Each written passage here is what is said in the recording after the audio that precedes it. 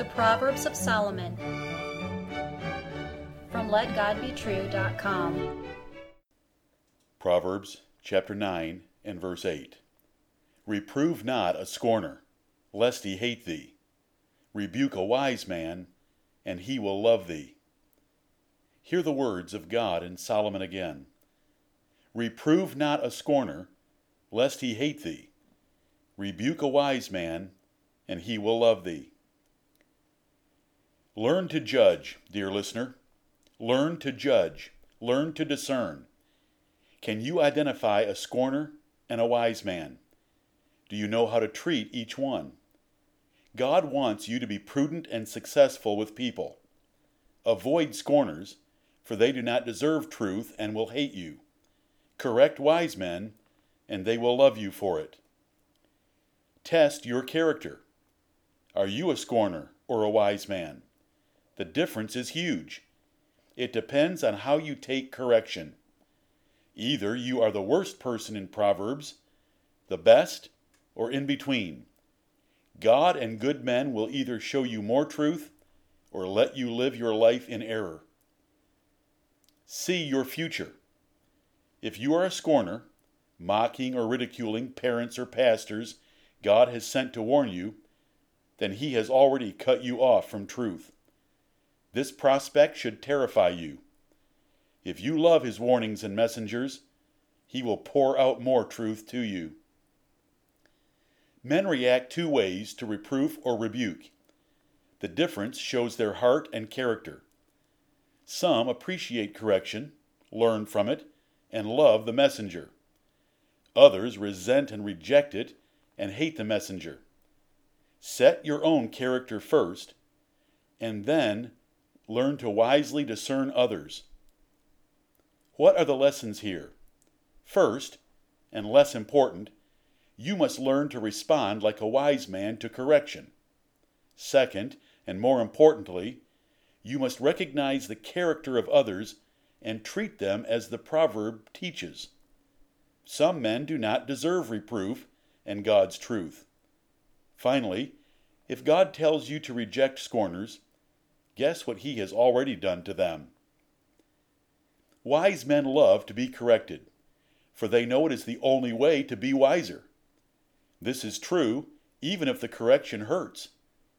They know that true love will rebuke and wound them, and they prefer this to the kisses and deceitful love of enemies. When you reprove such a man, he will appreciate and love you for it. So do it. But fools hate to be corrected, for their ignorant hearts presume they are right. Scorners are even worse than fools, for their raging pride will not accept rebuke. They will hate the message and the messenger. Their haughty conceit causes them to despise instruction, correction, or warning. Beware of them, dear listener. A haughty and self-righteous person will reject 7 men with good reasons. Scorners reject advice that could save them, for they arrogantly hate being corrected. They have eaten the bread of conceit for so long, they are beyond hope. They are an abomination to men. If you are wise, you will throw them out. While you might rebuke scorners a few times to shut their mouths, you must soon end arguing with them for wise reasons.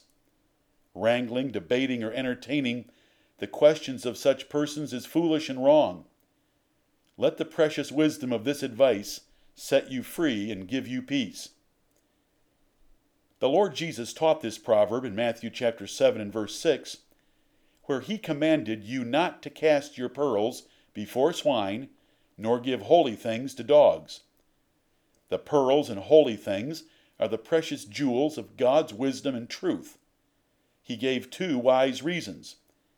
These conceited, brute beasts will first mock your words, and then they will twist your words against you. Avoid these wicked people. You are not obligated to debate them.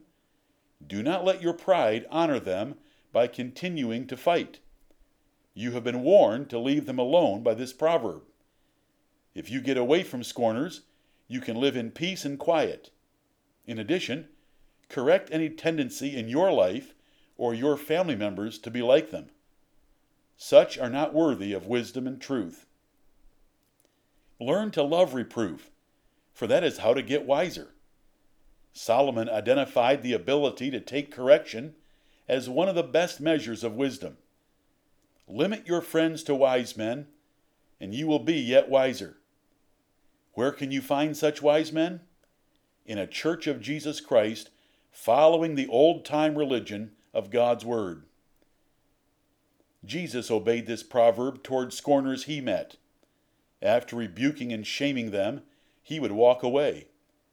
He said about them in Matthew chapter 15, verses 12 through 14, "Every plant which my heavenly Father hath not planted shall be rooted up. Let them alone. They be blind leaders of the blind. And if the blind lead the blind, both shall fall into the ditch." To the degree you are a scorner, listener, God has already left you in your arrogant ignorance, but you are too stupid to know it. To the degree you are a wise man and love correction, God will show you more truth. This is the simple but profound rule of God's dealing with men. Humble yourself like Solomon and be wise. Amen.